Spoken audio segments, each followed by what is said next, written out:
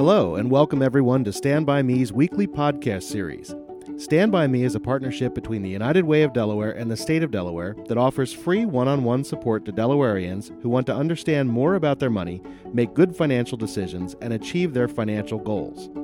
This two-part episode features the Stand By Me Home program and explores the relationship between a Stand By Me coach, Sarah Cha-Cha, and three of her customers, Anthony, Brooke, and Dan, who are each in varying stages of buying a home. In the first part, we got to know each of the customers and talked about their journey toward buying a home. In the second part, today's program, we dig a little deeper into the specifics of the coach-customer relationship, how and why it works well, how trust is built, aspects that have made the relationship successful, and some of the steps along the way. Let's begin with Anthony. Anthony, what do you find most valuable or rewarding about having a coach during this process and being a part of Stand By Me? That's a great question. It certainly provides guidance, certainly to an individual who's not well versed in finances and credit. So it provides guidance and direction, and I think that's important, and it's very much needed. For each of you, what surprised you most about your particular relationship and partnership? And is there anything that's come out of working together that wasn't what you expected going into it? Well, I was somewhat skeptical initially, but I found Sarah to be a listener. She understood my situation, and, she was able to guide me through it. The most surprising thing when you're connecting with people is the barriers that they have to let down to be able to be coached. That is always a surprise how much people are able to accomplish when they're really focusing on it. We talk about goals a lot, but really to watch it happen and unfold before you is a beautiful thing. And I think that's always surprising, right? And it's always wonderful to be a part of. What do you feel are the most important factors to a successful partnership between you and your clients? The most important part of a relationship depends on the client and the boundaries that we set. We try to ask that in the beginning. What are you looking for out of this program? And is it really for you, right? Are you trying to reach goals right now? What's your history with reaching goals? And I think that setting those boundaries and understanding each other and listening to each other is huge. And then communicating. So if there was a month where I fell off or Anthony fell off, one of us would reach out to each other and make sure, like, hey, just wanted you to know I'm still continuing this process. Or I would reach out and I would say, hey, just want to let you know I'm still here for you through this process. It goes two ways, right? So if you need help, you have to let your coach know. And we want to help you to give you whatever you're looking for and help you with whatever goals you're looking for. So if that means a continued relationship, then we want to do that. If that means 3 appointments and you've already finished everything, sometimes it's like that. Sometimes it's 20 appointments, sometimes it's 2 or 3, but it all depends on the client. I'd like to add that Sarah has a great deal of skills. She has great communication skills. She listens, and the one that I'm so grateful for is that Sarah was honest with me. She knew when I wasn't ready, and she knew when I was ready, and I so appreciate that. Brooke, what have you found the most valuable or rewarding aspect of having a coach and being a part of the Stand By Me program? Stand By Me, at first I was like, okay, I'll do whatever I have to do, thinking that I had a handle on my finances, which, I do. It's just, the education that is I feel like it lacks everywhere. It lacks in the school district. It lacks everywhere because it's it always used to be such a bad thing. You don't talk about your finances. I was raised, my parents didn't talk about it. It was hush, hush. We need to know how much money you have. It's a stigma, I feel like. It's almost, it's like it's up there with mental health almost. So that's where kind of I come from, because even though I know how to save and all this stuff, but the education on how to your credit report, that kind of thing, they don't go over that in home ec. You know what I'm saying? when I talk to my husband is, God love him. He and my father, they pay cash for everything. Okay. So that's their roots, and that's great. But, I also know that credit doesn't always have to be the enemy, if that makes any sense. Sure. And so when I talk to him about stuff, he immediately shoots it down. And being able to have a conversation, with Sarah, like just about the car thing, even though I was kidding and not kidding at the same time, she was telling me like, no, we're not. I knew if it was like a serious conversation I needed to have with her, she would have called me that next day and been like, okay, let's talk about this and let's, lay out all the options. Do you know what I mean? So I guess having someone to kind of bounce off finances with is actually, I feel like that is one of the strongest things that I like about it. And Sarah, what do you think has been some of the most important factors to having a successful partnership with Brooke? With Brooke, I think it, like she said in the beginning, it's the relationship that we had, right? So her willingness to be very open and honest with me.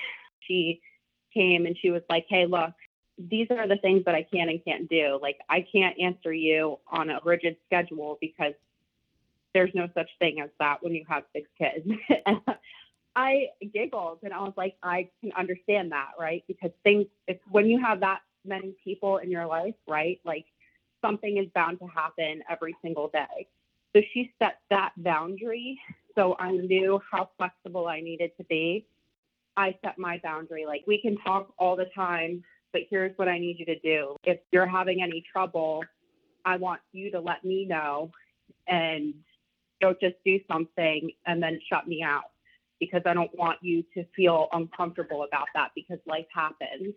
Communication and openness and being open to that coaching, right, has been the most important factor between Brooke and I. Like, there's never a point where I don't feel comfortable in telling her, like, hey, maybe you shouldn't do that. It's a really good partnership. And in order to have that partnership, you have to be open and communicative. You have to want to talk about it. You have to be able to talk about it. When emergencies happen, that changes the dynamic of the conversation. Sure. So she's like, hey, I had no choice. I have to do this.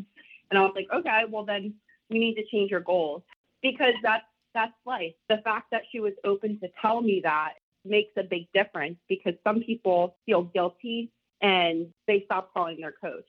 And that's not what we want. We don't want you to feel guilty when something happens in your life. Sometimes it doesn't always go the way that we want it to. I'm not living Brooke's life, so I can't tell her what to do with her finances every single day, because I'm not her every single day. All I can do is just be a good friend and a good coach and look at it from my perspective. Try to slow it down if she's going too fast in a lane that she shouldn't be going in, and then let her go down the lanes that she should be going down fast. She has helped me by being as open as she has been and shooting messages back to me whenever I try to reach out to her to see what's going on. She's been very good with it, very good with responding. Like the respect factor. My parents raised me to be respectful regardless of the situation. So I think that just respect for, there's somebody putting time into you and they want you to succeed. Yeah. And I, as a coach, I know that that's how I am with my players. So that's how I felt about Sarah. Like, she's putting this time into me. She wants me to succeed, and she wants me to gain all the knowledge I can, I mean, I think for this kind of coaching relationship to work, you have to be able to trust what you're being, told and led through. What were some of those key components that had you feel like you could trust? Like you were saying, it is a key component. Trust is actually one of the most important things when we're talking about finances like this. Like Sarah said earlier, at first, I was strictly down to business. I did not want to talk about home life. I didn't want to talk about anything other than what I need to do to get my credit where it needs to be. He wanted it very structured, and he did everything. And If something happened, he let me know, or if he couldn't get something done. And now we're closing on a house on July 14th. It was a good experience to watch somebody get everything done really fast and structured. Some people have a lot of life stuff come up. He somehow found a way, even with everything that was going on with the coronavirus, to still stay on track, even when his hours got cut for his goals. And I thought that was pretty impressive. So what surprised you the most about your partnership in this? And is there anything that came out of working together that wasn't what you expected? I'll be honest. I thought this was going to be very just rigid and cut and dry, just strictly business. But, I've had phone conversations with Sarah that have gone on for, about 45 minutes. I call her with 2 questions, and then we'll get off on a tangent. And it's always been a good time. We laugh. I mean, you can obviously see we laugh together. And that's very important because it means we feel comfortable with each other, and it builds even more on that trust that we have. I had a theory my whole life that the 2 biggest purchases you make in your life are your house and your mode of transportation. So trusting the person that's going to get you where you want to be and put you in a position where you have options is definitely a key factor. Sarah, what do you think were some of the key things that he brought to this equation that has made this so successful? Determination with Dan. He was extremely determined to do what people pretty much told him he couldn't do. He had a goal set to get a home before August, and a lot of people will tell you it takes time to build your credit, and that's very true. And when he came to me, he was just like, look, I need to find any way to do this. So I actually spent a little bit of time after our first meeting and gave him the small list of things to do for his initial follow-up goals and how to get him there. And then I did some follow-up research on how he could boost it even faster and ways that he can get into a house really fast. We had explored how he was going to do that with his partner and, went over a bunch of different options that worked for his life. But at the end of the day, he did it. I didn't do anything. I made suggestions. And sometimes he went off the course that I gave him and he was like, hey, I think this is better. And it's worked for him. He chose what worked best for his credit. He didn't always do things in the order that I told him, hey, or that I suggested to him. And he was like, well, I think, hey, I think this will work first, right? So I'm going to try it first. And if it didn't work within 2 weeks, he'd get frustrated and he'd be like, hey, maybe you're right. I might try that later, but I'm going to do this first. And that's okay. Sometimes people are like that, but the point is that he never gave up.